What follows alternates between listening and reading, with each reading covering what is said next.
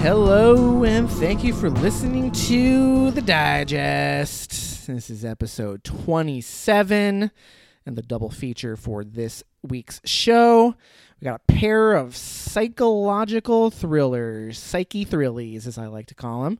We're talking Darren Aronofsky's Black Swan and the master himself, Satoshi Kon's seminal anime work, Perfect Blue.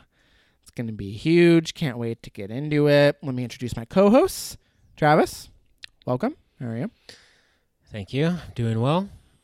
And Paris, hello. Hey there. Hi there. Ho there.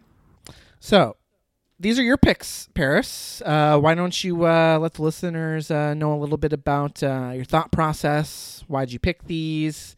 Have you seen? Are these first-time watches? Set the stage for the listeners. Sure. So, I've seen both of these before. I think that I will say we had some discussion on the last episode over whether these are actually horror or not. And I think that having rewatched these recently, obviously, I think that maybe they're not. And I think that maybe the first time or even second time I was watching these, I felt like they were. I will say, especially with Perfect Blue, I was taking some extracurriculars. I was a little high when I watched it, and I was very frightened. I was scared. And rewatching it with a sober perspective, I will say it's maybe not quite as scary. I would say the same for both of them. They're maybe not quite as in the horror genre as I would have thought. But I really wanted to touch on Perfect Blue mostly, and then I feel like Black Swan is not a redux, a redo of Perfect Blue, but it borrows heavily from it. So thought it would be a good pair. So it's funny you say that because I was not aware of that fact that they were, very similar, and there's some debate as to, exactly how similar they are, which we can get into later. But it was striking watching them together for this episode. There are some striking similarities, I'll say, between the two of them. I'll disagree with you a little bit though. If I had to categorize them, I would categorize them as psychological thrillers, but I don't think it's a stretch for either of them really to call them horror movies. I mean, maybe not in the strict sense, but there's definitely elements to both of them.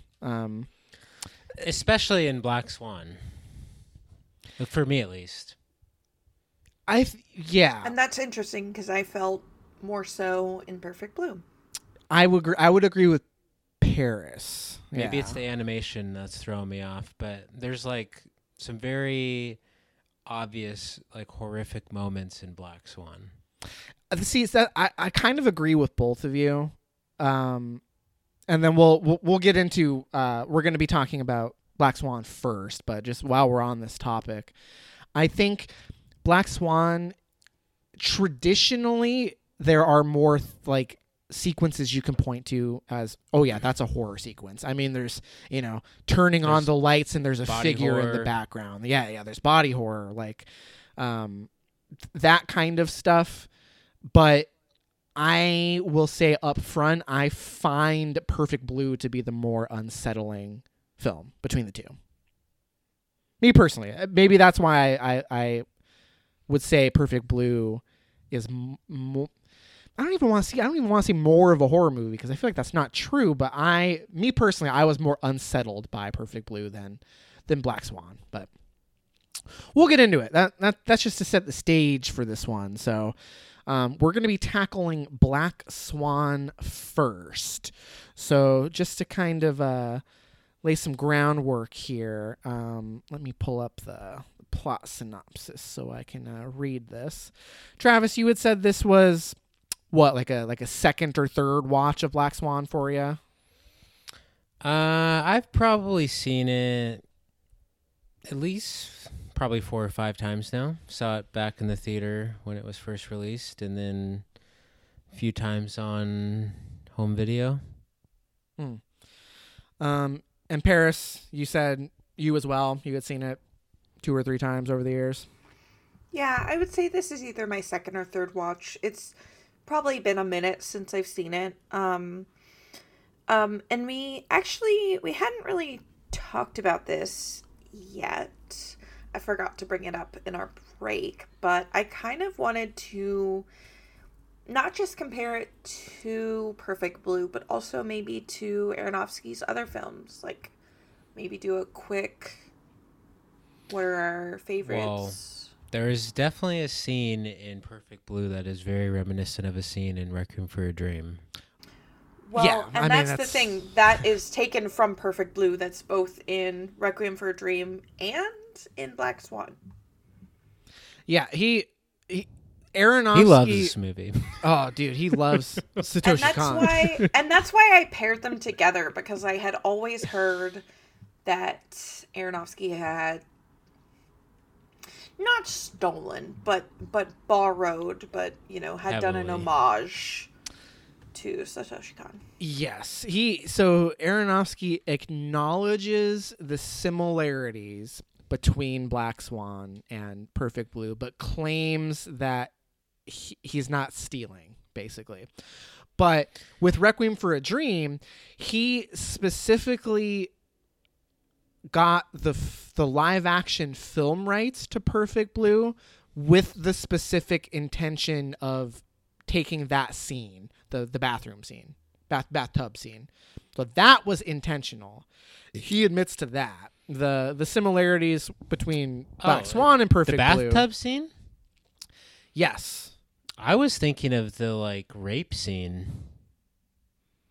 From with the it felt very reminiscent of the ass to ass scene in Requiem. Really? Okay. When we get See, there, the I would be very curious to... No, because that's actually a very distinct scene for me in Requiem for a Dream, so I'd be very curious to hear when we get there. Yeah. We'll talk more about the ass scene later. As we do on the show. But let's settle down here. Okay, so Black Swan. So this is interesting for me because I haven't seen it since it came out. And Travis, I actually borrowed your Blu-ray and I had it for like a year before I gave it back to you. Unwatched. Did you ever watch it? No, Nice. Unwatched. Yeah. Didn't watch it. I'm going to come right out of the gate and say Darren Aronofsky is one of my favorite filmmakers ever. Hey, we just spoke about this on the last episode, and you put him on your Mount Rushmore. He's on the Mount Rushmore. He's there. I haven't listened to the last episode yet. Who else was on your Mount Rushmore? Oh, it was huge. Well, yeah, I mean, you'll have to listen to the episode. We don't need to retry. We're not recycling. We don't recycle content around here. Okay, we definitely do, but whatever. So Darren Aronofsky's filmography, The Fountain is my second favorite film of all time, only behind Synecdoche, New York. Settle down. The Wrestler, incredible. It's, in the top 15. If I had to rank Black Swan, besides Aronofsky's first film, Pi, which I don't particularly like, although I've only seen it once and it was a long time ago, I'm going to say Black Swan is Aronofsky's worst film. You're crazy. I'm starting. So that's I'm starting there. interesting. I'm you starting are there. Crazy. Travis, I'm curious as to where you rank it because I went through and ranked all of Aronofsky's films, and I think it's either 5th out of 7 or 6. It's probably tied for 6. You are also Yes. crazy. Honestly, with Noah, it's probably tied for 6 out of 7 with me, with Pi being the last place. Honestly, for me, it might be 1 or 2. Oh, barf. Here we go. Requiem would be the other. What? Oh yeah, I'm a Requiem huge is fan by of far Requiem. his best film. I also love The anyone on Wrestler that. too, but I just feel like I like the story and like the content of The Wrestler, but I still think Black Swan might be the better film. They're pretty similar though. Yeah. So that's very We'll talk about interesting that. because honestly, I'm looking at my list right now and it goes Requiem, Wrestler, Mother, Fountain, Black Swan, Noah, Pie. And I think that The Wrestler... So, we're going to talk about this more, I'm sure. But honestly, watching Black Swan in theaters, I was encaptured. I was fully 100% there. I was into it. It got me. Rewatching it, either, I think, second, third time, maybe even fourth, it didn't have the same momentum. It didn't have the same oomph. It felt Are we doing very... this right now? Are we just Matt and Parrish? We're just gonna turn on Black Swan here live on the show. I'm not Oh, turning yeah, on it. buddy. I'm not fully turning on yeah. it. I'm not saying... I am by no means saying it was bad. Yeah. Okay, Yeah, let me yeah, put this yeah. differently. Let me start off differently. I think it's tied for the penultimate Aronofsky film. He is one of my favorite film creators of all time. I would say all of his movies are top for me. So this is still like a high level movie. I just rewatching it, I found more flaws than I think I did originally watching it, and I think that watching it this time I picked these. Like, I was really excited about this movie and I found it much less interesting this time. Yeah. So Travis, to piggyback on that, I don't dislike Black Swan. I do like it. It's just there are things that... So where do I even start with this? I will say, basically, if it weren't for Natalie Portman's performance in this movie, I don't think it's particularly good. Like, What? I really do not find this movie tense. I do not find it that interesting thematically. I think it's well shot. Like, I think he directs the fuck out of this screenplay, and I think Natalie Portman gives arguably her best performance. Are we really doing this right now? I thought this was just like a slam dunk. We're all gonna No fucking kumbaya around here, dog. Honestly, Travis, I was very with you. Like, before this watch, I was like, these are both great movies, blah, blah, blah. And then rewatching Black Swan this time, I was like, is this the same movie that I watched before? Even I was really taken aback. I am appalled. Please. So I'm curious now that you're based on your reaction. So is this your favorite Aronofsky film? Like, is this the end all be all for you? Well, Like, I said it was either one or two. Fighting with Requiem for a Dream. I did a 20-page paper on Requiem for a Dream in a college course. Wow, really? Not that has anything to do with the quality of the movie, but I did watch it. you care enough to have chosen that film for, well, for that. I think I had to like pick a theme, but then also tie it to some sort of media, and so I went with addiction and Requiem for a Dream. I mean, come on, talk about a slam dunk, Right. right? Can't get easier than that. So I mean, well, and Requiem was also one of those movies that was like one of the first like indie movies that people were like, oh, you got to check it out. It's like not a traditional movie and, you know, you're cool if you watch it type thing. Mm-hmm. But Black Swan, saw it in the theater, loved it then, rewatched it a couple months ago for this show, still love it. And so I'm just a little surprised to hear you guys kind of backpedaling a bit on it. I get you still like it, but I'm hearing like hesitation or negativity in your response. Well, to be I fair, think- I've never championed this film. Oh. Like, it's never been one that, like... Matt's been a hero since day one. Yeah, dude. I had only seen it the one time, and, like, it's not even But in this the is your conversation boy. for This me. is your boy. It Like, is, come on. yeah, and it's not even in the conversation. Like, I don't talk about this movie. disagree. I think it's definitely in the conversation. I think that it just, I think honestly, it's the reveal at the end, the twist, that really, knowing the movie going into it, knowing the reveal, takes something out of it. I think it does diminish the watching experience. And so when we say the reveal, are we just talking about like that the Mila Kunis thing, the Black Swan character, she actually stabbed herself, and like, is that what we're talking about? Well, in my mind, it's really that the whole thing is in her mind. That it's that whole dynamic. Yeah, that it's barely actually happening. That 85-90% of the conflict in the film is in her head, and most of the body horror, the climactic ending, like most of the drama that happens is in her head.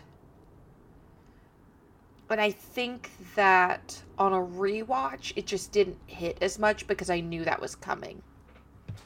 Yeah, that's fair. There's the shock factor on a first watch where it's like you feel like the rug's been pulled out from under you. So when you know that, I don't know, maybe there's less to it. Like when you remove the shock factor, maybe there's less to enjoy. Because I felt that way. I found myself not being...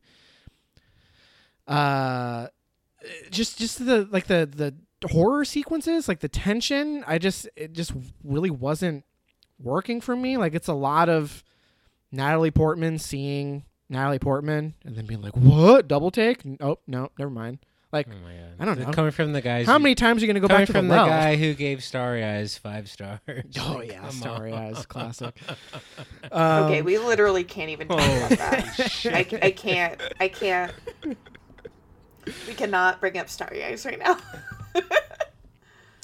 But yeah, like there's just something about, like, it's a well-made film. I think it's constructed in such a way that it's definitely interesting, but I do think there's that element of, like, once you know what to expect, like, it loses something. For me anyway, that's how I felt rewatching it. I do not feel that way. Mm-hmm. Mic drop. Nope. Well, mic drop. It sounds like, I mean, yeah, I'm getting negative energy from both of you. Whether you like the movie or not, on record or whatever star rating you're going to give it, I'm not vibing with your guys' takes or response or reaction to this at this moment. Well, that's fair. I think that personally, what are we doing here? Well, I think that I had higher expectations because when I first saw this in theaters, I was blown away. To be fair, this is the first Aronofsky film that I saw in theaters, and I think it struck me. And I think watching it this time, I was maybe comparing it to that first watch and that first feeling. And I didn't have that same, holy shit, what is this? I love this feeling. And so I think it was another movie where I went in with a very high expectation from a first watch, and then rewatching it either a second or third time, I was like, oh, it doesn't quite live up to my imagined expectations. Mm-hmm. Well, so let me be a little... where are we going with this? Come on. Let me be a little bit more specific. So I found that the execution of some of the themes were... I mean, Aronofsky is a filmmaker whose whole thing is like bombast, you know what I mean? Like everything is like so elevated and often exaggerated.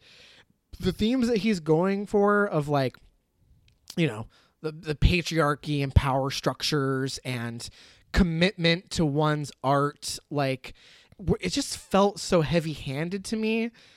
And not necessarily in a bad way. I just didn't find the commentary itself interesting. So when I was disengaged with the themes when the actual like tension of the film also didn't particularly resonate with me. I just felt a little cold. Like, not that it's a bad movie. It's not. It's not a bad movie. I think I just, like Paris said, like I think I was just a little disappointed because I like it's heavy-handed in a lot of ways, and I'm gonna say straight up goofy in certain situations. Like, for example, during the climax when she's back at their apartment and she goes into her mom's room and the pictures are like laughing, I laughed out loud. Like, that was so, like as I said, goofy. Like it that absolutely did not work for me and kind of broke whatever tension that scene had going for it. Just weird decisions like that just didn't work. A24 has See. just spoiled you. I'm actually gonna Turned disagree with Matt from that aspect. I didn't find the movie goofy. I felt like the horror overall. scenes really worked. Like when she is alone in the ballet studio and she comes across that like creepy demon bird figure, maybe having sex with Mila Kunis, maybe not, probably in her head. Like that scene, like that really spooked me, and I definitely got like harsh, scary horror vibes from that, like that terror. I think that what really, at the end of the day, I did like this movie. I think I'm coming across maybe too harsh. I did like this movie. I think that just from a first watch, I was really scared. And then this watch, knowing the beats that were happening, it wasn't as scary. Sure, but is that all we're basing this movie on? Is scariness? So can you like explain why you like this movie so much? And be, what are we doing here, guys? What are we doing here? Like, what is it about this movie that you like so much? I'm genuinely curious. Let me get into it, man. Yeah. I will plow through my notes. First of all, love the look of it. Love it. The camera work, some of the dance sequences, the costuming looks amazing. Yeah, I agree. The whole like dichotomy or contrast or like transformation of her character and like the whole white swan and black swan stuff, great. Because like the movie gets into how she's kind of like naive or innocent or childlike, even though she is an adult, and like her mom babies Childlike her. for sure, yeah. Mm-hmm. Her mom babies the fuck out of her, and like, I love their relationship in particular, and I love her relationship with like her teacher, the Vincent Cassel character, like how she's always wanting to please them, but then they're always like pressuring her to be better. Yeah, and just like how the movie deals with obsession with like perfection or like with your craft and how that can like take a toll on you. And then I like the psychological aspects of it where like you don't know what is actually reality and what isn't. I mean, I think a lot of it's in her head and like plays into like the horror aspects of it, but I do find all of that stuff interesting. Love her transformation in general, just her character and how she is like auditioning for both parts and is aspiring to get both parts. I find all of that fascinating.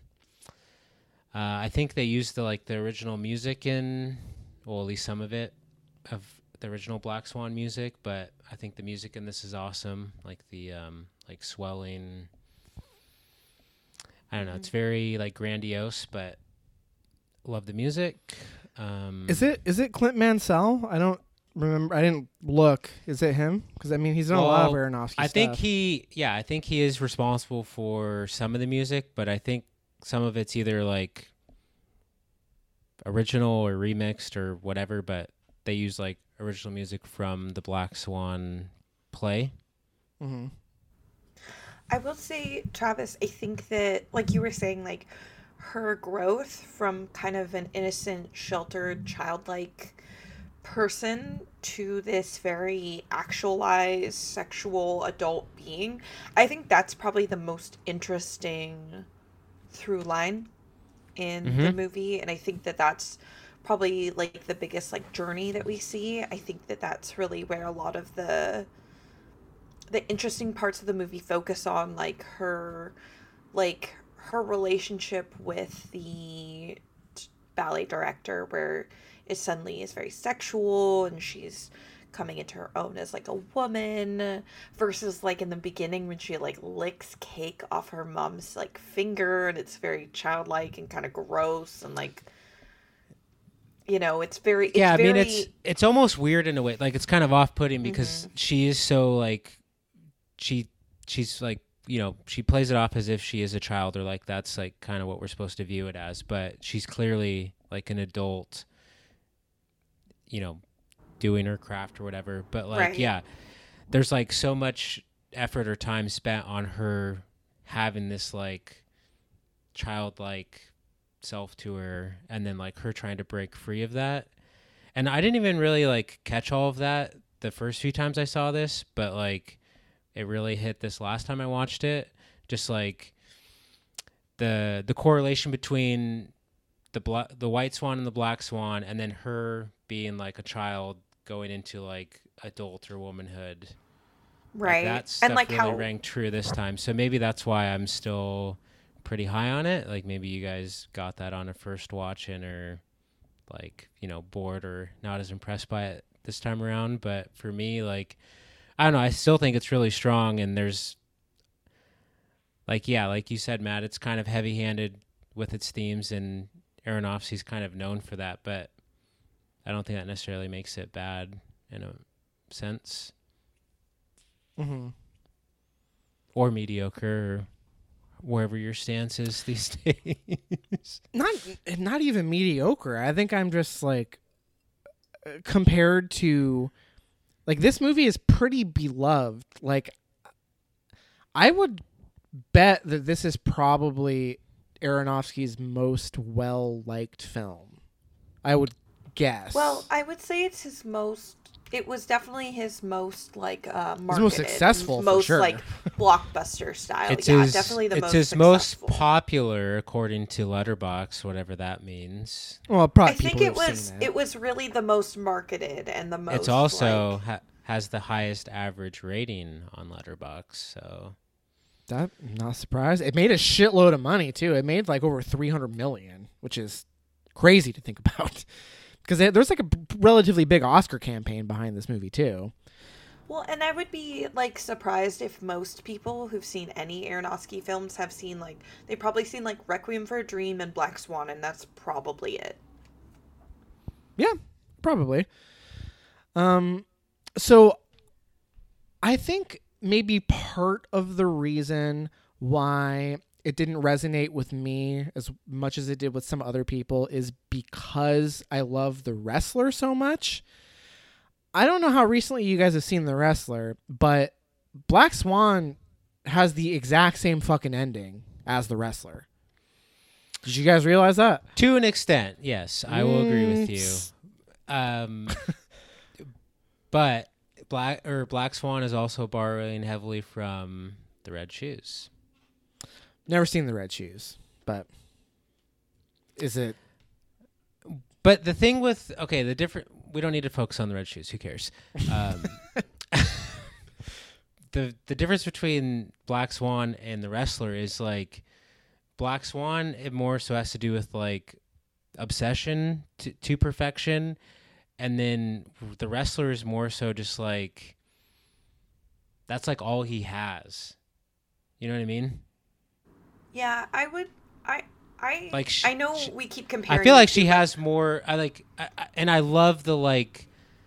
I love that it's like a love letter to wrestling, and like I know like a lot of wrestlers go down like a bad path or don't really get like celebrated in the light that they should be. And like I know you're a huge fan of wrestling, Matt, so that's probably why that one resonates with you more. But like I was also a huge fan of wrestling, so like I do appreciate those aspects of it, but And while I do think they are similar, I think they are slightly different in regards to the ending.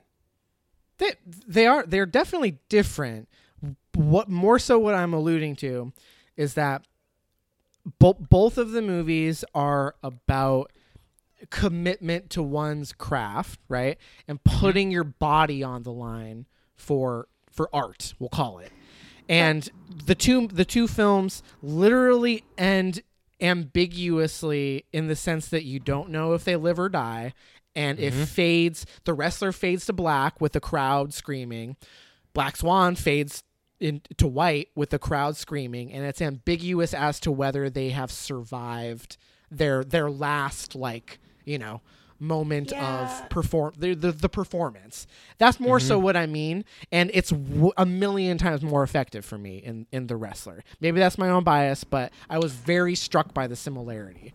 I think that there are similarities, but I think the stories that they're telling are one at the beginning of one's breaking into their career and broadening their career and becoming something, and then the other story is one at the end, you know, is really also, like the aftermath. Yeah. I also feel like it's easier to like empathize with the wrestler because like he's a more human character, and like, you know, you can kind of empathize with him on a more like literal level.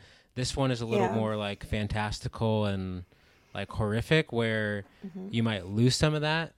So I agree with you in that sense, where like the ending in The Wrestler is more effective, but that doesn't necessarily make this ending like worse as a result. It's not. Yeah, maybe it's coming across wrong. Like, I don't think the ending of Black Swan is bad. Like, I still like it. I think I was just struck by how similar it is, especially because this movie came out 2 years after. Yeah, no, it was weird. And it's so similar. Like, and you know, part of, like, I know Aronofsky himself acknowledges them as like kind of companion pieces in the sense that they were both like very physically demanding, like of his actors. So like maybe it comes off as like me being turned off by the ending because of the similarity. I more so am just stating that it just kind of feels like retreading territory for me that he did better in his previous film is more so what I'm getting at. Not to say it's not effective. I would probably ultimately agree with you, but I still love this movie regardless. See, because I didn't remember how the movie ended. In my memory, I don't know why this is, but in my memory, the end of the movie is her becoming the Black Swan, you know, in the sequence where she like literally becomes the Black Swan with like the full-on wings and everything. In my memory, that's how the movie ended. So when that wasn't the end and it's actually the wrestler ending, I was like, the fuck, you know? I mean, it almost ends with that. Well, yeah, it's like 2 minutes prior. Come on, Matt. Right. Aronofsky is one of your Mount Rushmores. That's embarrassing. You don't remember that. Kind of changing the topic a little bit, steering away from Aronofsky as like a director as a whole. Some things that I was reading about Black Swan, because like Travis and I have seen this, like it's been like what, 2 months or something crazy like that. So in the meantime, I read some things on it, and a lot of stuff was saying that they think that the mom sexually abused Nina, Natalie Portman's character, and I was curious as to y'all's thoughts on that. I don't know about all that. I just think she's like overbearing, and also there's like the line that she like gave up her career to like, you know, birth and child Natalie Portman's character. So there's like this like sense of guilt, but I don't know if there's any like sexual stuff going on. Yeah, I mean, I'd be curious to know like what the people who have that theory, like what they're citing. Not that it matters that much. I am curious though, but more so for me. Check your sites. I'm just curious because like I didn't get that at all. No, I'm with you. I more so just got that she's overbearing and she's living vicariously through her daughter because she herself gave up her career and maybe resents her daughter. So she's like, needs, like for her own self, needs her daughter to be like the best. Yeah, like there's that to, pressure to a detriment. Totally. Yes, absolutely. I think that some of that comes through, and maybe it's just like not sexual abuse, but just abuse in general, where like the childlike aspect of Natalie Portman's character, the locking her in her room, the like lack of privacy, like when she starts masturbating and then she like looks up and her mom is there. Oh yeah. Like that is definitely like there's something wrong in that relationship, and it's not just controlling, it's not just living vicariously. Like that is something wrong there. Yeah.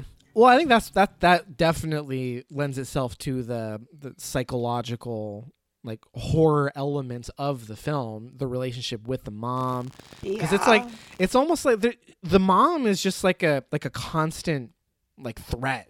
You know what I mean? Like the scene where she brings home She's the Mila worst. Kunis character. Except I think that is not real. I think that she doesn't really bring home Mila Kunis. Oh, she doesn't. No, I know she doesn't. Okay. Well, no, I mean, it's very ambiguous in the film, and so I wanted to ask you guys, because, like, my reading of it was that she doesn't actually bring home Mila Kunis. She's just... I think she just has a That's all in fascination. her head. It is, yeah. I read it as she Right. just has a fascination because Mila Kunis Because Mila is Kunis hot. is a sexual person who seems comfortable in her own body and Yeah, confident. but does Mila Kunis's character actually exist? Yeah, I think she does. I think so. I think she exists, and that Natalie Portman's character is just putting a lot of like things on her. Like she's using this new attractive person to like, what's it called? Like project a lot of things on her. That's essentially how she becomes the Black Swan. I mean, that's the purpose of the character is a conflict. Yeah, I like mean, an internal she conflict. like aspires to be like that side of her, but like, is it really a fully formed person? I mean, other people do Yes and no. acknowledge her. I mean, Vince, the director does acknowledge that she is the alternate. You know, And, like like, other I even characters do think- acknowledge her. And I even think that they did like go out together. Like I think that part is reality, although that's definitely up to interpretation. Like a lot of the stuff. Well, I just yeah, think that they didn't go home together. I don't think they, had sex or were sexual together. Like I think I guess what that's I'm all trying to say Natalie is Portman that said. Natalie Portman's character is not aspiring to be Mila Kunis's character, but she's aspiring to have that like side of her. Yeah, she And unlocks. she That's what explores unlocks that. it in herself because she's Yeah. clearly sexually repressed. So she has a fascination with Mila Kunis's character, and Well, and that I think that is- goes back to like the childlike treatment, like of her mom, like children, like because she's treated like a child, because she has to be this perfect, what's it called, like chaste ballet dancer. It's almost like she doesn't have a way to explore that other side of herself, and so she meets Mila Kunis, who is a reflection of that other side of herself. Right. I mean, the submissiveness, being timid, Well- like all of that stuff. Well, and Natalie Portman's character is kind of the representation of the white swan, and Mila Kunis's character is the representation of the black swan. Exactly. Right. See, this is. It's all just fucking. He's working with a sledgehammer in this movie, all right? It's, And I, which is fine, but and see, like I think you're going a little harsh there. I don't think it's quite like, yes, that is obvious, but I think there's also some nuance to be said there. yeah. Yeah. I mean, it's a movie that is effective. I think just compared to his other works, there's not that emotional through line for me. I mean, you guys know I love that shit. So there's not that aspect, and the allegory, the metaphor. I mean, we just had this conversation with men. It's a little heavy-handed, which is fine, but the difference between Black Swan, But at least and, it's clear.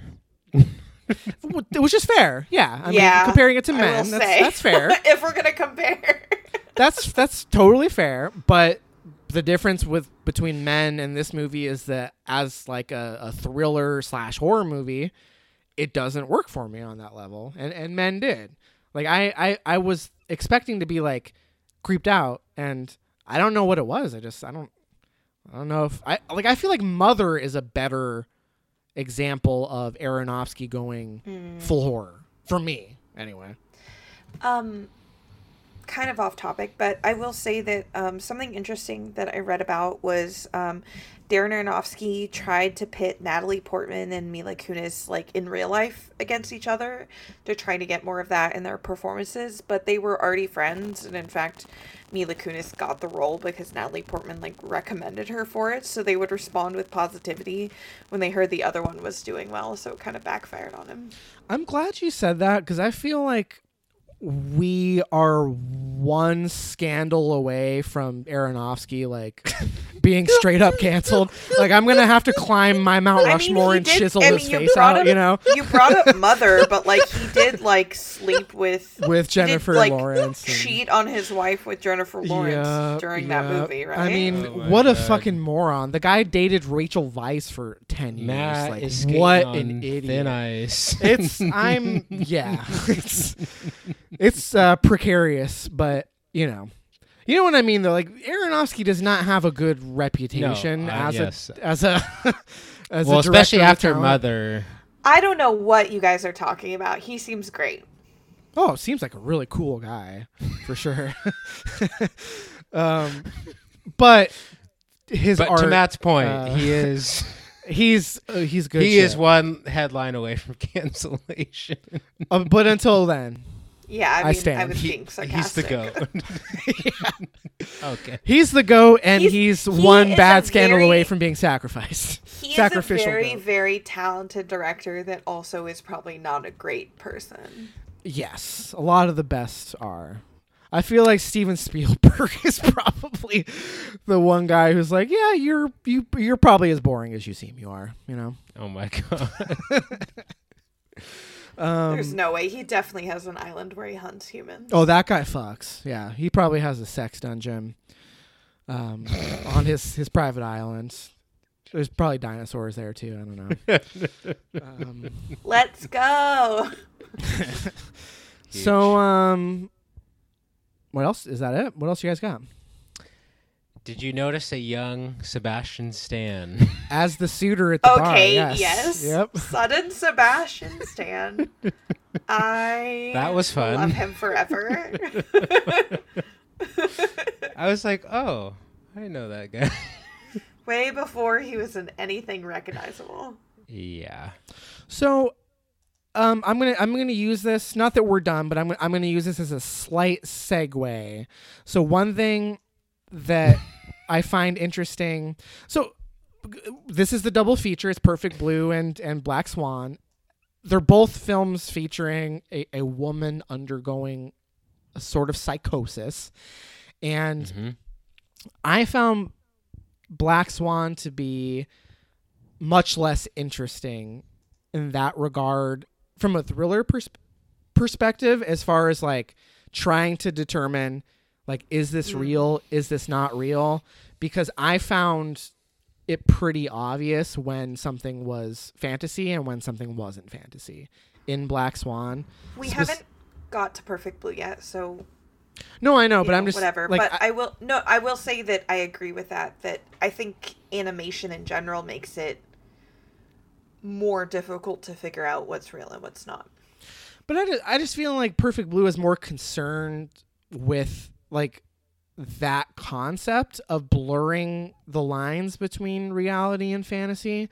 In Black Swan, I don't know, like during the whole climax sequence, I was like sure, it's horrific and it's well filmed, but I was like, you weren't climaxing? Yeah, you know, I don't know what it was about it, but like I was expecting to love that whole scene where she's like really losing it, and it really becomes like a full on like horror movie. And I mean maybe it is just the mom's paintings laughing that like really like turned maybe that colored my experience with that sequence. But For me, it's like a nice, nail in the coffin, but it's not this like huge crescendo, grandiose, crazy ending that just like, recontextualizes everything or like really hammers everything home. It's just like a nice little end of the movie. See, it felt like it was trying to be what you just described. No, yeah. But it wasn't.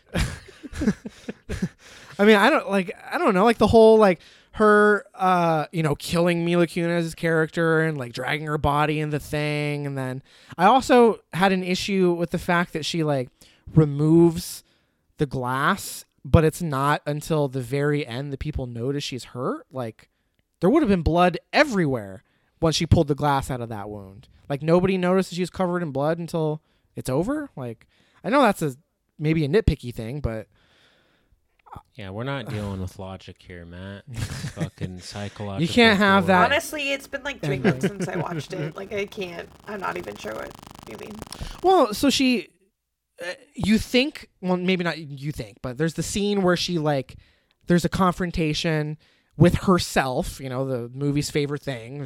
Natalie Portman sees evil Natalie Portman, and they like get into a fight, and then it turns out you think that she stabbed Mila Kunis with the broken glass, and she like dragged her into her bathroom in her green room, and then she goes out and does her first part of the Black Swan performance, and it's amazing, and and she comes back to the room, and it never happened. Like Mila Kunis isn't in the bathroom. She comes and knocks on the door, and she's like, "Hey, I just want to say you were amazing." Like, oh, what's going on? Is she crazy? Natalie Portman's crazy, Like that whole exchange, like, I don't know.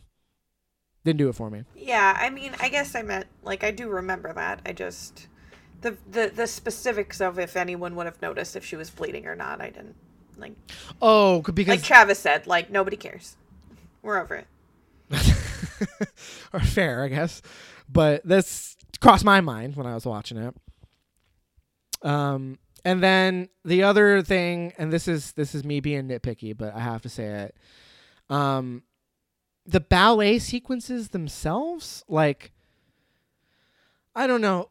So you know how when she's the Black Swan, the final performance, and just the crowd standing ovation, people are losing their fucking minds. It's like The Rock just walked out, and like everyone's like losing their goddamn minds. Like, I feel like it didn't earn it. Like that sequence, wasn't buying it.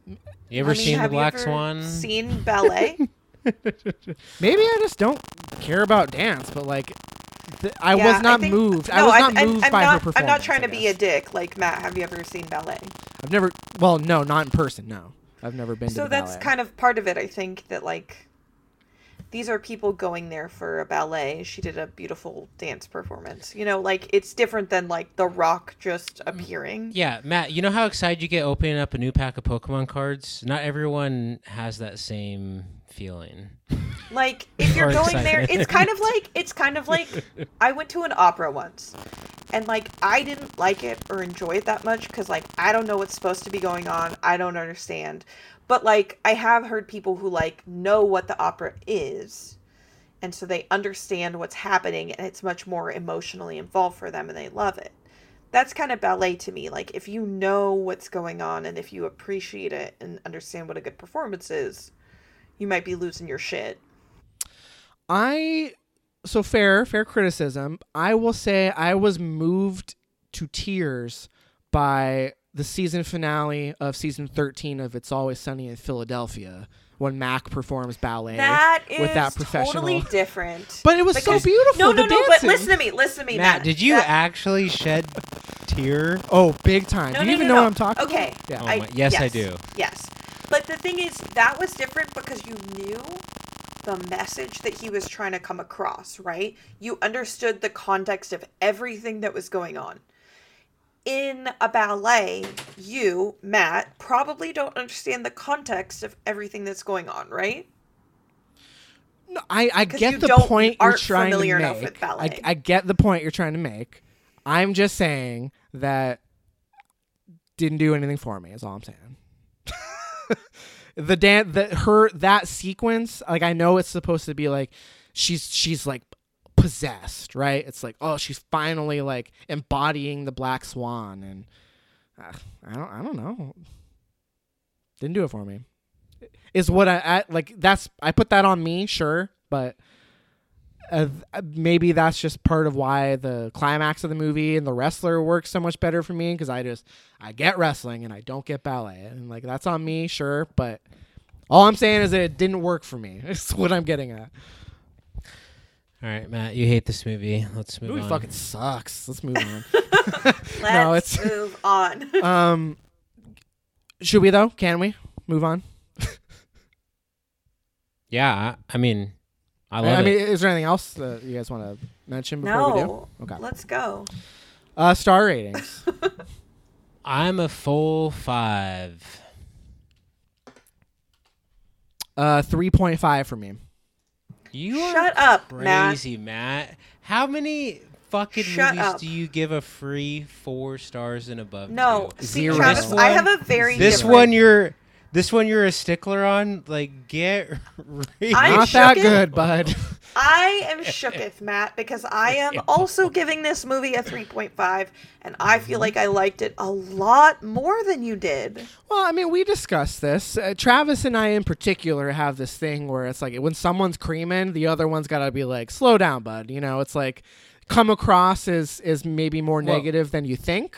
Real quick, hey, for the listeners, Matt, you logged this 4 stars as of yesterday, so you're coming down even more. Boom. No, Matt no. has it as What? 4 stars. Don't Matt wants- listen to him right now. Come on. No. Come on. False. Come on. If you look at my Come on. diary, Come on. it is 0. It's 0. I hid my rating. 4 stars is my original rating of the Okay, film. well, according to your diary. Oh, okay. You're I just see what looking you're at my saying. rating I of see the what you're film. saying now. Yeah, I see it what you're is. saying It now. was 4. When I update it, it's going to be 3.5. Okay. All right. Well, fair enough. No, To I be didn't bump fair- it down just to be a contrarian. You're so dumb. I thought that too. To be fair, when I watched this movie, it was probably like at a 4.5 out of 5. Like, I was really stoked when I first saw this movie. Yeah, you guys know I love Aronofsky, so if anything, you'd think there would have been a bias bump here, but I am there's just not. confused, but you know what? You do you, Matt. You guys, I realized I forgot to say at the top of the show what the theme even was. Oh yeah. What Not is that it? anyone's listening anymore, but People are on the edge of their seats. the theme is stage fright. That's what I was going for. Very nice. I like it. That's pretty good. Would have been better at the top of the show, but you know, Mm-hmm. better late than never. Yeah, it would have been better at the top of the show. Also, you can watch Black Swan on Hulu and Perfect Blue on Vudu, or, you know. I do, to be fair, I do think you mentioned that in the last digest episode when we announced. Yeah. But, you know, that was like 8 months ago. So. Very nice. Okay. Well, that's going to do it for Black Swan. Let's move into part 2 of the double feature. So we're going to be talking Perfect Blue, the Satoshi Kon animated film. Plot synopsis: a pop singer gives up her career to become an actress, but she slowly goes insane when she starts being stalked by an obsessed fan and what seems to be a ghost of her past. So, Perfect Blue. We've all had seen it before. For me, I saw it for the first time maybe, I don't know, 8 or 9 months ago. And it snuck its way onto my top 100 films of all time. I loved it that much. So I was excited for a rewatch. What did you guys think of Perfect Blue? Whoever wants to go first, just speak up. Matt, wasn't it recently in your favorite films top 4 on Letterboxd? Yeah, I was messing around. Wow, top 4. Well, not actually a top 4, but you know, I sometimes mess around with my favorite films on there. Mm-hmm. But yes, it was relatively recently on there. Looks like you went back to the the true top 4. Yeah.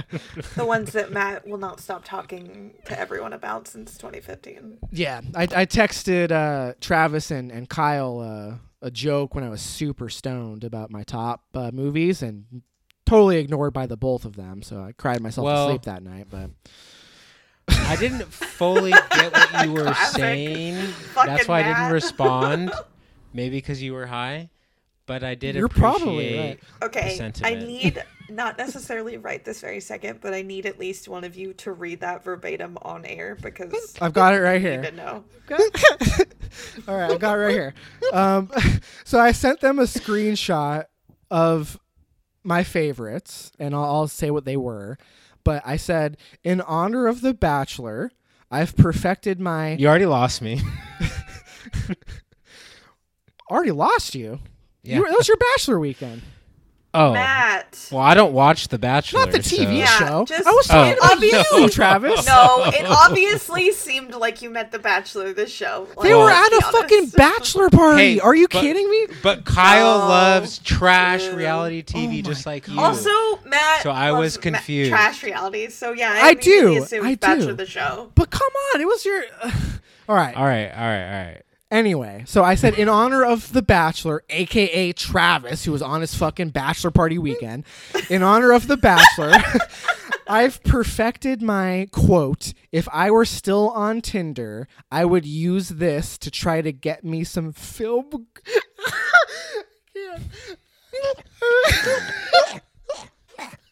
What was that? Matt? I can't believe Matt's I said embarrassed. I said I would try to use this to get me some film girl-lussy. Letterbox Yikes. favorites. I would try to use this to Ew, get me Matt. some film girl-lussy. No, you Letterboxd stop repeating favorites. it, Matt. It's so gross. Like, And you're he's so surprised why embarrassed by neither of that. us responded. Honestly, I'm so embarrassed for you, Matt, that you sent that to Travis and Kyle while they're off having the times of their life, and you're like making some gross high ass comments about film girl. See, Travis, honestly, thank goodness you didn't respond. Matt needs to be shamed for that. That is so weird, Matt. What the fuck? So the movies in the screen capture, I literally updated my favorites so I could do You're this. so.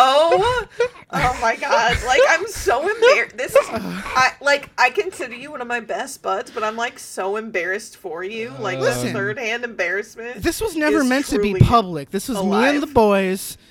Bachelor weekend. I was not It's able not to make you and it. the boys because they didn't respond. Exactly. Different conversation. But the favorites were The Fountain, Cold War, All That Heaven Allows, and Before Sunset. I don't know why I thought Not that even was Perfect funny. Blue. Well, you know, that's... Honestly, Matt, I'm embarrassed for you. Oh, fuck. How do we get here? Anyway. Top 4. Oh, that's why it came up. Okay. God, I got sweaty. Oh, you should be sweaty after that. You were probably sweaty when you sent it, you fucking Yeah. creep. God damn. Woof. Oh my god. All right. Well, now that that's public, Creepiest man of 2022, Jeffrey or Matt? Oh no. I can't. Honestly, Matt, that was so gross. I can't. I was so embarrassed when I read Oh, what I no. said. But you know, it's content. You know. Yeah. You do it for, do it I for the do it for squad. the Check out our Patreon for only $99 a month, where you can get all of Matt's gross texts. Oh fuck! No one wants that. Perfect Oh, Blue. man. Somebody. I opened it up. I don't know how it got here, but somebody talk about Perfect Blue, please, God. Wait, Paris? did you do the description? The plot synopsis? Yeah, Yeah. I did all that. Really? We did the intros. I set the stage. I can't remember I anything. threw the ball up for the layup, and somehow we got here. I just can't remember anything past your gross text. Yeah, so I will say, full disclosure, the first time I watched this, I was tripping my balls off, and so this was the scariest movie I'd ever seen. Watching it sober, it was less scary, but still very interesting and creepy. I think it's it's talking about men on the other podcast, it's almost like what I think men wanted to be, where it's a man taking a very valid and interesting look at some of the creepiness and kind of unfortunate horror that comes with being a woman. And especially a woman, in this case, in the public light. I thought that was really interesting. Mm-hmm. I also found it very interesting that, like, she starts the film as a pop singer in like a girl band, basically, so like a pop group, pop idol, and every single person in the audience is a man. There's not a single woman in attendance that first show, which is crazy to me because you don't typically associate.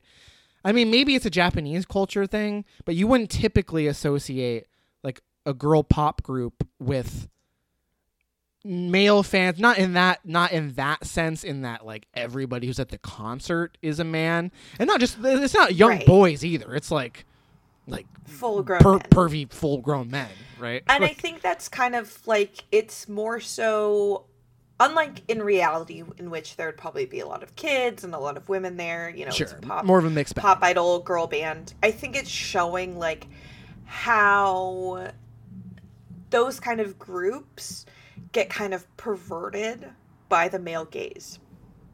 Oh yeah, totally. I mean, they're all wearing fucking like short pink, like almost tutu looking dresses. You know what I mean? Like, yeah, they're wearing ballet outfits. Black Swan. And like what I find so interesting about this movie is just like how on the edge of my seat I was both times watching it. Like, I don't think I can think of a movie that does a better job of like making the concept of blurring reality and fiction, and like the idea of like a psychosis and like a break where the character, well, I guess the narrator we'll call her, or protagonist is the right word, is just like so detached from reality that as the audience you can't make heads or tails of like what you're seeing is actually happening. Like, up until the very last moment of the film, which we can talk about, I think the movie is constantly pulling the rug out from under you. Like, finally, when you think there's a moment of truth and something is being revealed, the camera will zoom out and it's actually a TV show that's being recorded, you know, like time after time, every time you think you're finally approaching truth. Mm-hmm. And you still never, like, I feel like it's in certain situations it's ambiguous. Like, I do think by the end of it, specifically like the very end, like the way I interpret that is like an exclamation point on the truth, reiterating like, you know, what happened at the end of the film. But really, the whole journey up to that point, it's like you really don't know what to believe, who to believe, whose perspective we're seeing. Like, it's really a mindfuck movie in the true sense. And I was, again, on a rewatch, just in awe of it. Just its construction is just insane to me. It's mind-blowing. It's masterful, I think.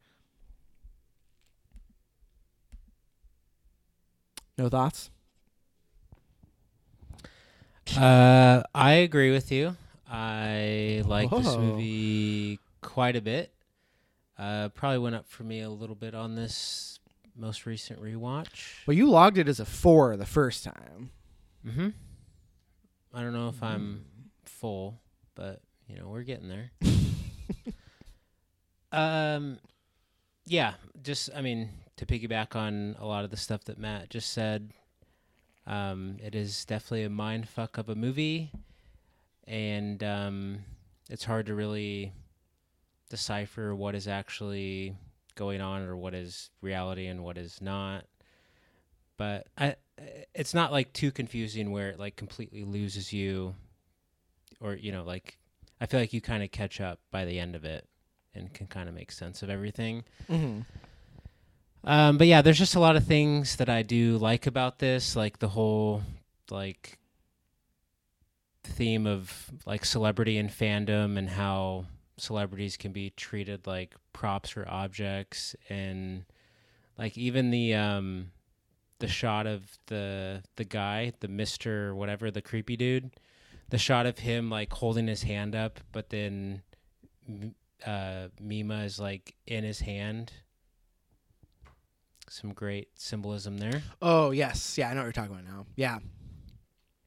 That was really good. And similar aspect to Black Swan. I know this movie did it first, but we didn't really touch on this aspect.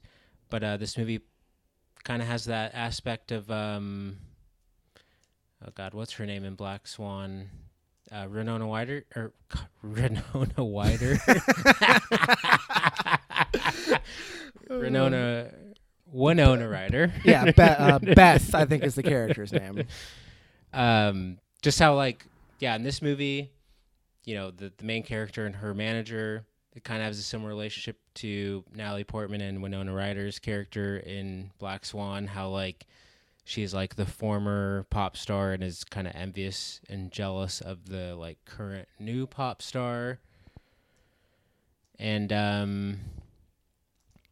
yeah, I don't know. There's just, like, a lot of great, like, symbolism or, like, themes in this. Like, even, like, them touch...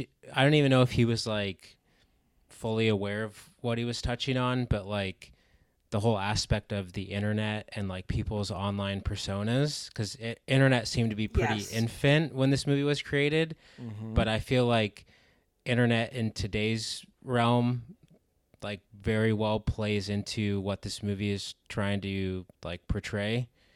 Like, even on, like, on a non-celebrity level, just, like, on a, like, personal or human level, like, how you represent yourself and how you want to be viewed as in the light, you know, of stardom or the internet. I thought that was particularly interesting. Mm-hmm. Yeah, there's some other stuff, but yeah, I agree with Matt. It is pretty masterful. Well, since you... Oh, just real quick, Paris. I just wanted to say, since you brought it up, the scene where she first goes to Mima's corner, and like the progression of the horror of her reading what's on that site, because it's like at first she's like, "Oh, this is awesome!" Like some fan is like, you know, following my life, right? And just like as it progresses and the way the voice actress like reads the line, like you just see the creeping terror as she's like reading the specificity of like the type of milk that she bought at the store and this stuff. As she's like, realizing there's clearly someone stalking her. So good, so horrific. Like I got like the tingles watching that. I was like unnerved, you know. Anyway, Paris, go ahead. You were about to jump in there. Yeah, I actually thought, Travis, it was interesting that you mentioned, like, the early days of the internet, like, how you present yourself online, because it kind of reminded me of, like, there was a time where it felt like if you were a person online, there was an element of safety in the early internet days, and obviously that's not totally accurate, but then there was also, like, and then later being a woman online. Like I'm not a famous person. I wasn't even like whatever, but like even I had like fake profiles of me made, and I think that's very common for a lot of women, of like fake profiles or people perceiving you as a specific way online, and obviously even more so in this case where the person has a level of fame. And I thought it was a really interesting, like, watching it this time from less of a horror perspective and more of like how women are perceived in the public eye perspective. I thought it was really, I don't know, I thought it really hit on that feeling of terror where anyone can be like terrorizing you, but from a distance. Mm-hmm. Well, it feels very prescient like this interpretation. Like it was like the cusp of like the ubiquity of the internet, right? Like this movie came out in 97, so this would have been like right around the time that it was becoming more mainstream to like go online and like have a presence. But the fact that it just like so perfectly encapsulates like obsession of fandom and like just even in its early stages, like the notion of like people who are just, because we overhear multiple characters talk about looking at Mima's corner, right? Right. Like just, I mean, you go on Twitter now and there's people with fucking Harry Styles profile pics that just like are constantly looking for any piece of information they can get their hands on about Harry Styles, who he's seeing, Matt is some one picture. of those people. He has a Harry Styles fan. I have an account. alt account, yeah. A Finsta that's all about Harry Styles. But you know what I mean? Like that movie, that was 25 years ago. 1997 was 25 years ago. And the fact that it just like, it just feels like almost, what's the word? Not premonition, like almost like it was predicting the future that we're in now. Like, not to say that like that didn't exist at the time. I'm sure it did, but it just feels so impactful, you know? Like, even though there's the weirdness of like her character being like, the internet, what's that? And like, you know, having to teach her, you know.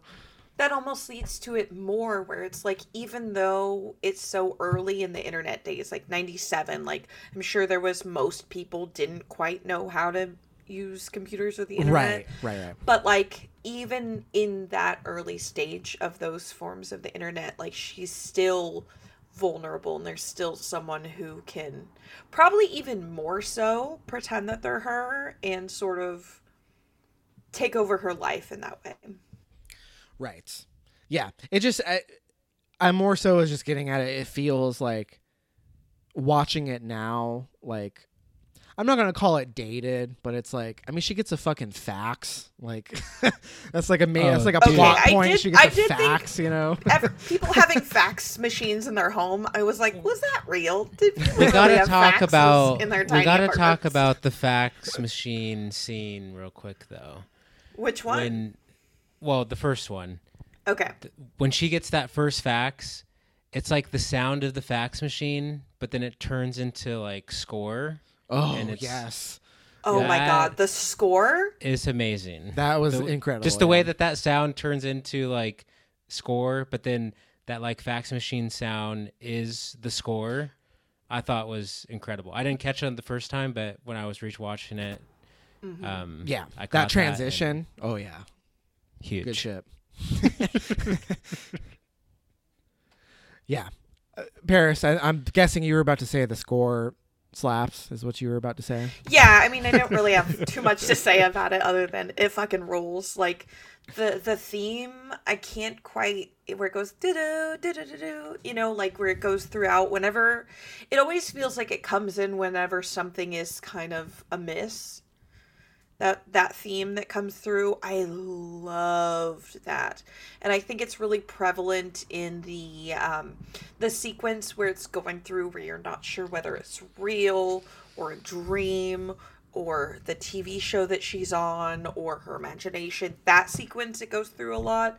And in the end chase scene, it's fucking fantastic. And yeah, I really liked it. That fucking chase scene, I absolutely adore the choice to have that version of Mima, like being able to like float. It's like she's like like the chase is so. And then you see it in the mirror where Remy is really like running and sweating and panting, but like her vision is like this other version of Mima. Like it's still kind of like, is this really happening? Mm-hmm. It's horrifying. Like that whole sequence. Like that's when I said earlier that I find Perfect Blue like scarier than Black Swan. That's exactly what I'm getting at. It seems like that. And because earlier then you're like, oh, was that really her other self, this imagination person, or was that really this other totally different character? Right, because it's still so unclear. I mean, I feel like up until the last scene of the movie, where we literally go to the mental hospital years later, it's even up until that point, it's still unclear if that's really what happened. So it's not until that last scene at the hospital where it's and like, honestly, okay, even then, it's hard to tell. Like, is that reality or is that her just projecting? Well, so I wanted to talk about that. So how did you guys read? Because the last moment of the film is Mima in the car, and she looks in the rear view mirror and she goes, "Nope, I'm real," and that's how it ends. And it's like, like I do believe that. Like, I think fucking that's there. with you. But yeah, exactly. Like, that's the truth, but it plays like one last mindfuck, right? Just because it's like, it's almost played. It's not played for comedy, but it's like, there's something strange even the about music that follows it in the credits. It's Yeah. just like, wait, what? Oh my god! it's like and a the music whiplash. is so upbeat, and you're like, hold on. But like, to end the movie that way, where like, I think the movie is saying literally like, "Nope, I'm real," but you could view it as like, wait, what? Is it not? Just because the tone, right? Like, Yeah. for Well, her, and because she's suddenly speaking to the audience when she hasn't before. right, it's like breaking the fourth wall. She's looking in the camera, and like the tone of her voice is like, "Nope, I'm real." Like, it's so strange. Yeah, like matter of fact, or like. It's so weird. Yeah.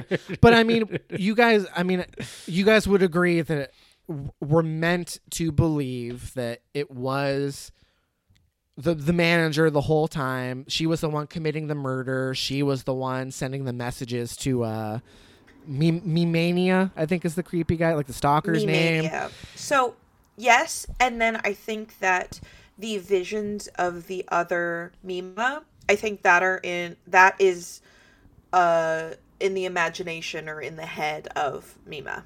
Right. Like, she is still experiencing the psychosis, but the reality of like the crazy shit that's happening, the letter bomb, the pizza man fucking ice picking the photographer in the apartment, like, that is really happening, that stuff. But it's the... Yeah, and I'm not sure if that's actually Rima, I forget her name, but the agent manager person.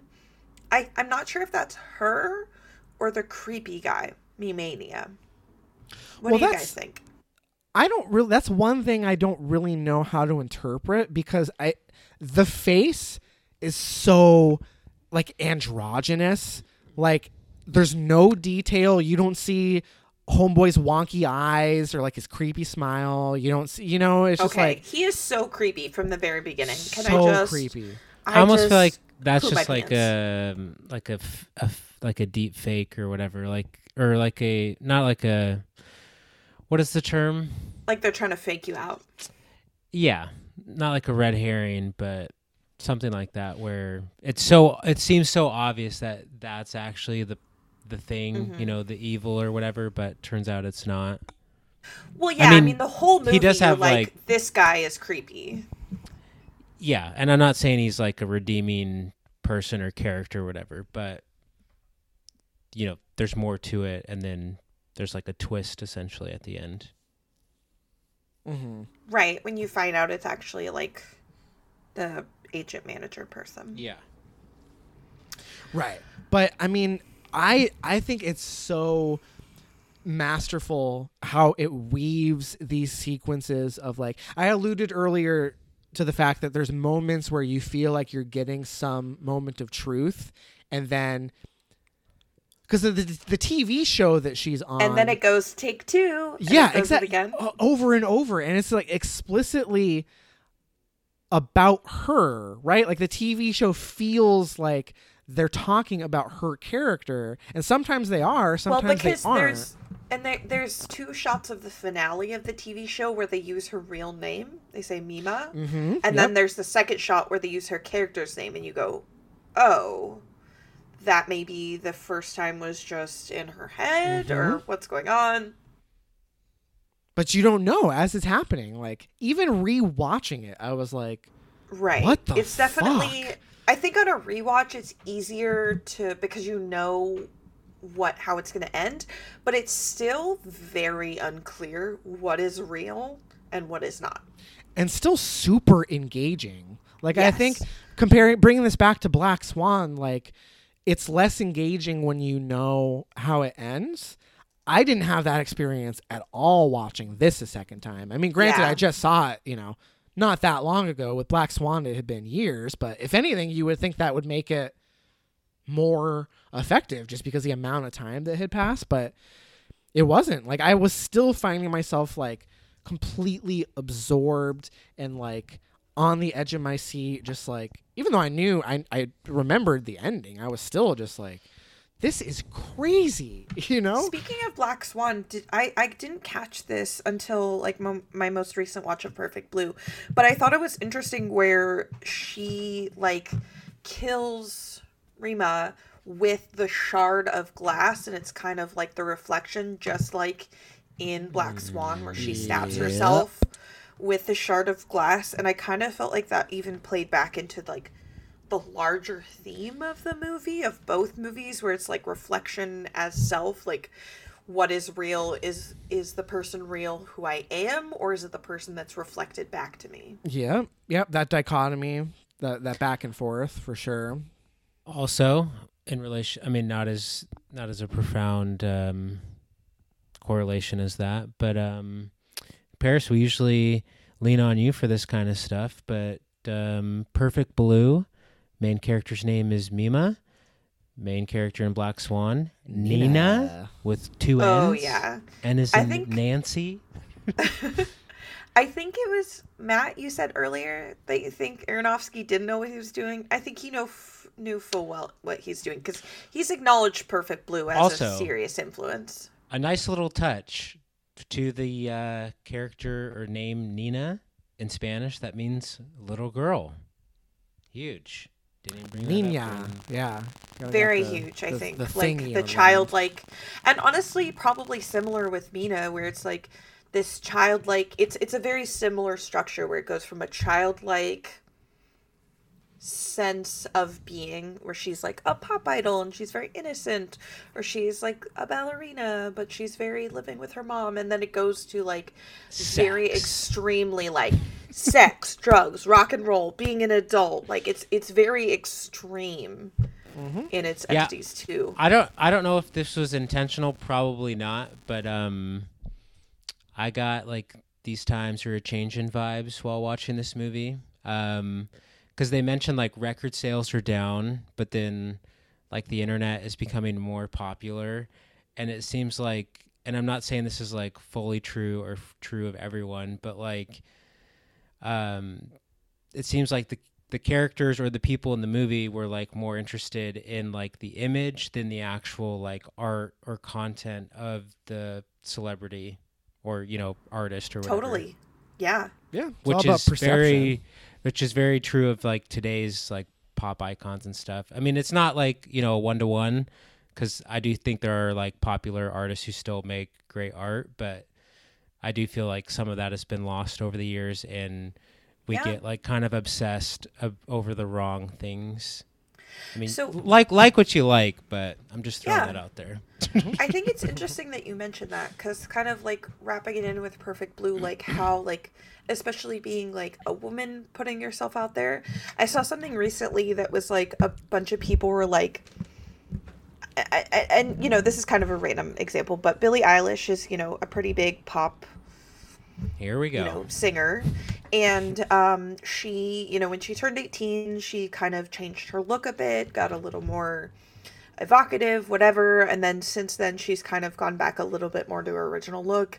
And there was kind of a backlash from some men online who were like, why Classic men.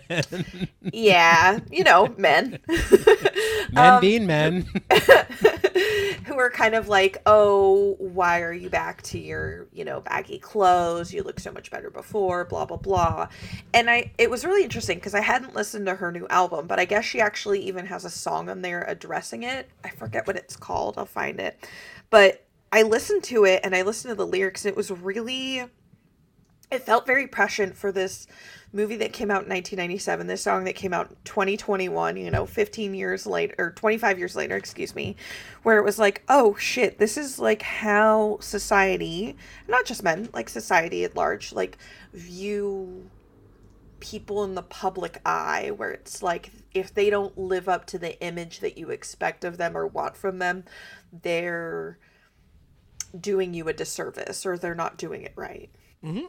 Well, what's interesting about Perfect Blue in particular is that the stalker is like obsessed with like her purity, and he's like outraged by like the turn of her. Like, it's like the other way, like the hypersexualization of her post pop star, like the scene where he like buys up all the fucking magazines in the whole, he's got a whole apartment full of magazines where she has like her nude pictures spread out. Exactly. He like buys them up, and he like murders the people who he ends up killing, or maybe not him, but we just had that conversation about whether it's him or not, but like the photographer ends up getting killed, the writer of the shitty TV drama that she's on. Like, it's interesting that he is advocating for like preserving the purity. I think that also has to do with Japanese culture compared to American culture and how women are viewed.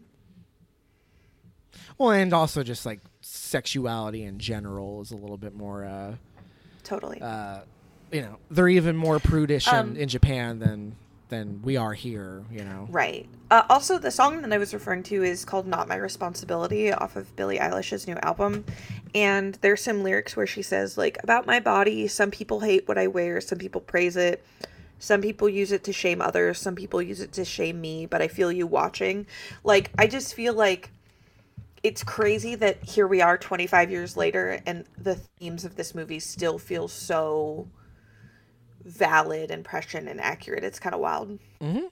Well, and what's interesting on that note with this and Black Swan is like this, like the sexualization of young women, right? Because that's present in Black Swan too. There's a conversation early on where some of the dancers are talking about like, the director, like, being obsessed like with, if you sleep with him, right? That, and also just there's a I don't know if it's made explicit, but it's like a younger the better kind of thing. Beth is old, and it's like, who's the hot young thing that's gonna come in, and just like and that's the crazy thing. She's quote unquote old, but I think in the movie she's like 30 or something wild, like something where I was like, oh no.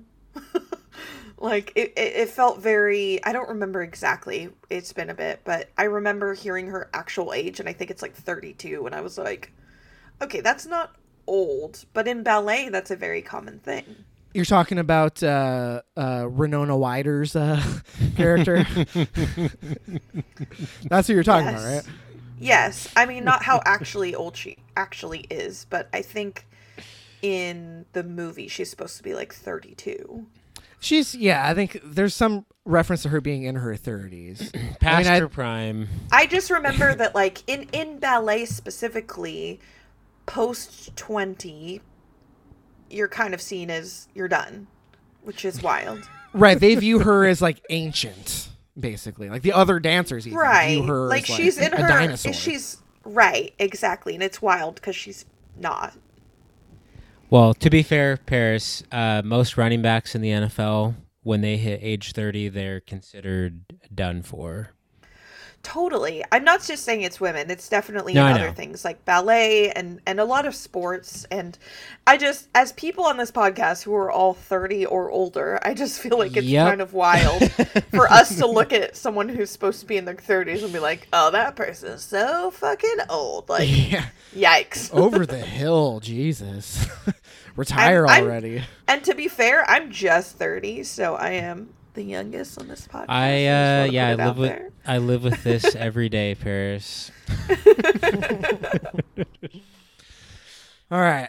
Wow, this is a long one, guys. I knew we'd have a lot to talk about. Anything else that we want to mention before we wrap this one up? Or are we good? We want to do star I don't ratings think and close her so. out? I have one other quick thing. It's not really Yeah. even something to mention. I was just curious. Have you guys have both seen Moon Knight now? The No. TV show? Yeah. No. No? Okay. Well, when you watch it, I've watched the whole thing, and there were some interesting, it felt like Moon Knight took a couple nods from Perfect Blue, and I would be interested to hear what you guys thought when you watch it. Ooh, interesting. I'll get around to it. Only 'cause of Specifically, Ethan like Hawke. shots and when he looks in the mirror and stuff. Hey, how much Ethan Hawke am I going to get? Is it even worth Oh, my time? so much. So much? Okay. So much Ethan Hawke. All right, I'm in. Like, maybe too much in my book, but whatever. No, stop. No such thing. He's old now. He's like 32. So? Oh my god. No, I'm joking. He's like in his 60s. Oh, Jesus. 60s. Is he not? No. I would guess 50s. Probably early 50s, yeah, if I had to guess. But I don't have to guess. I have fucking the internet in the palm of my hand now. I don't He have is to, 51 years old. yeah, Yeah, that in sounds his right. 60s. I'm gonna DM He'll be him on Twitter and 52 tell him he this said year. That's almost in his 60s. I will I'm probably closer than in his 30s. I will probably watch the rest of Satoshi Kon's filmography before I watch Moon Knight. that. Oh, you don't have much to go. I mean, Have No, you I he know. was seen, taken Millennium way too early. Actress or Paprika? I've seen Paprika. Would like to rewatch it, but did like it a lot. Still need to watch the rest, though. I've only seen the two. Perfect Blue Okay. and Paprika. I think the only one I haven't seen of the big four are Tokyo Godfathers because I tried to watch it when I was inebriated and it was too scary, so I think I'm gonna have to watch it sober. He only made bangers. Like But literally, only bangers. Super sad. Died at the age of 46 due to pancreatic cancer. I know. That is a tragedy. And after making Paprika too, like that movie, talk I about know. like having an influence on the culture. Like he's made See- several films that have been hugely influential, both Yeah. in and outside of anime. It's crazy. I would say though, his favorite of mine is Millennium Actress, and it's probably because it's the only one that's not frightening. It's that movie also very much deals in like blurring the lines between reality and fiction. Well, and that That's part his I whole love. thing. I love the unreliable narrator. I love the you're not sure what's real or not. That one feels nicer. If that makes sense. Well. Wouldn't watch it on this show. It's amazing. Yeah, you don't have too many to watch. I mean, it's Perfect Blue, Millennium Actress, Tokyo Godfathers, and Paprika.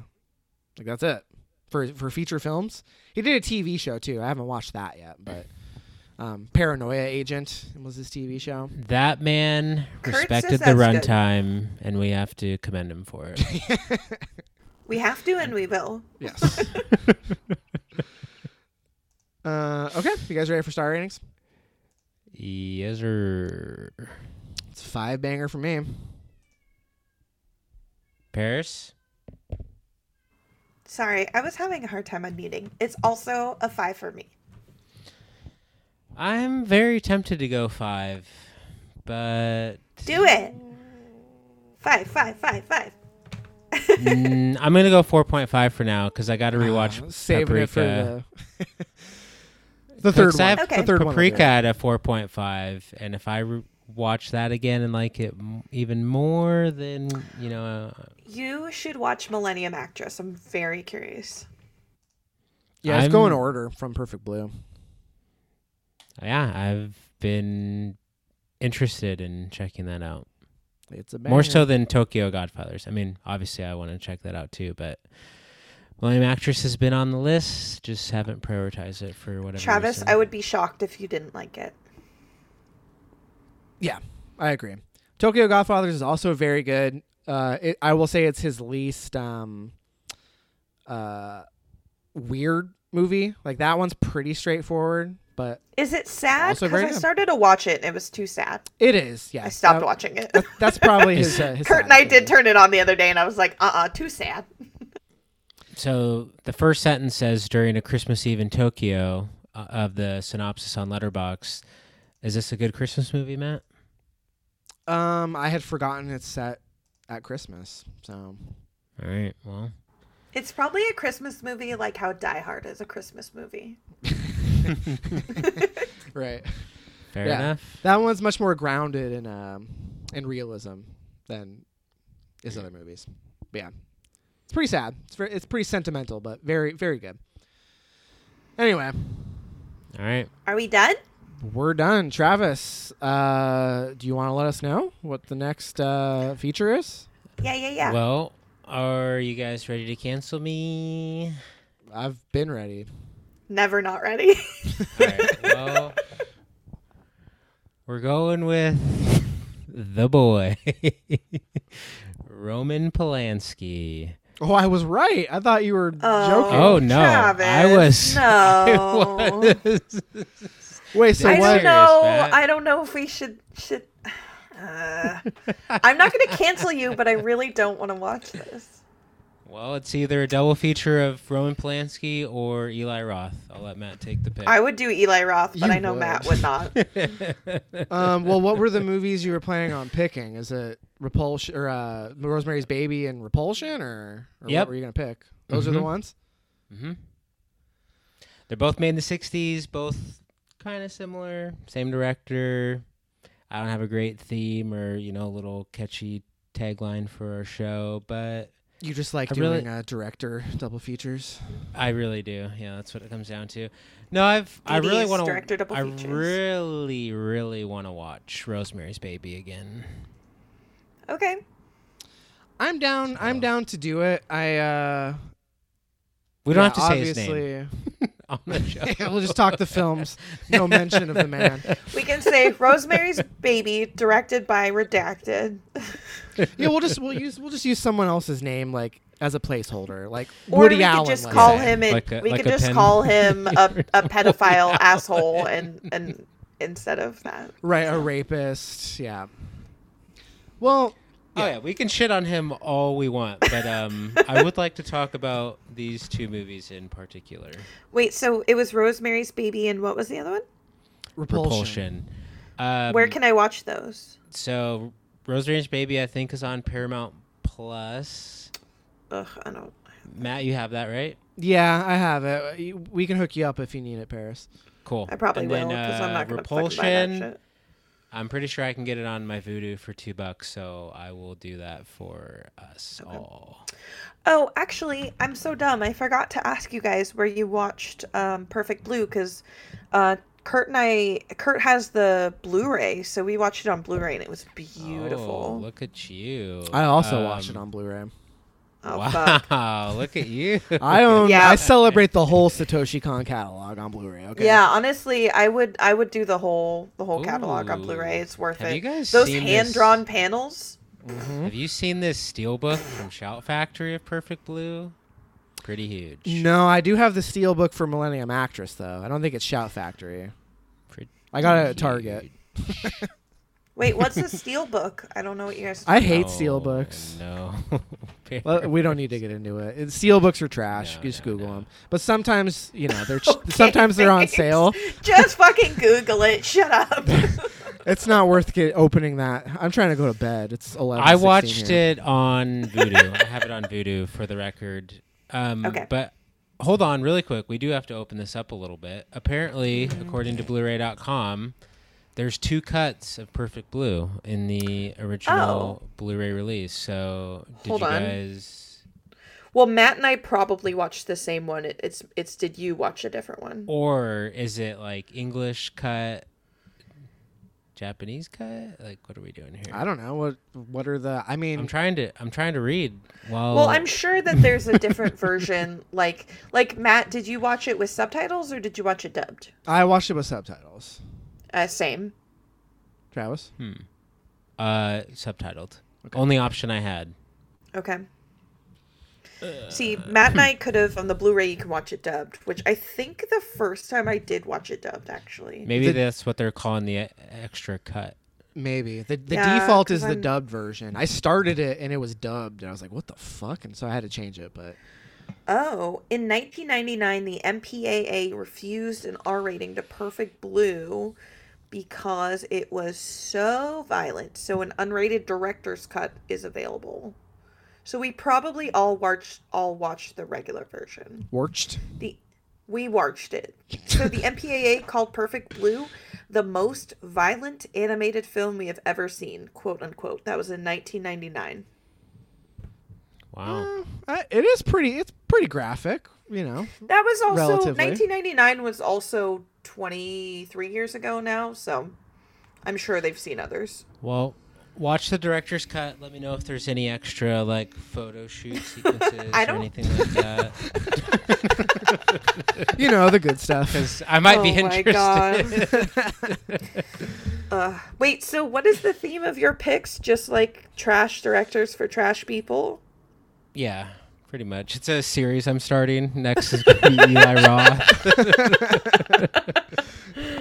I'm going to call it in my notes. I'm calling it trash directors for trash people.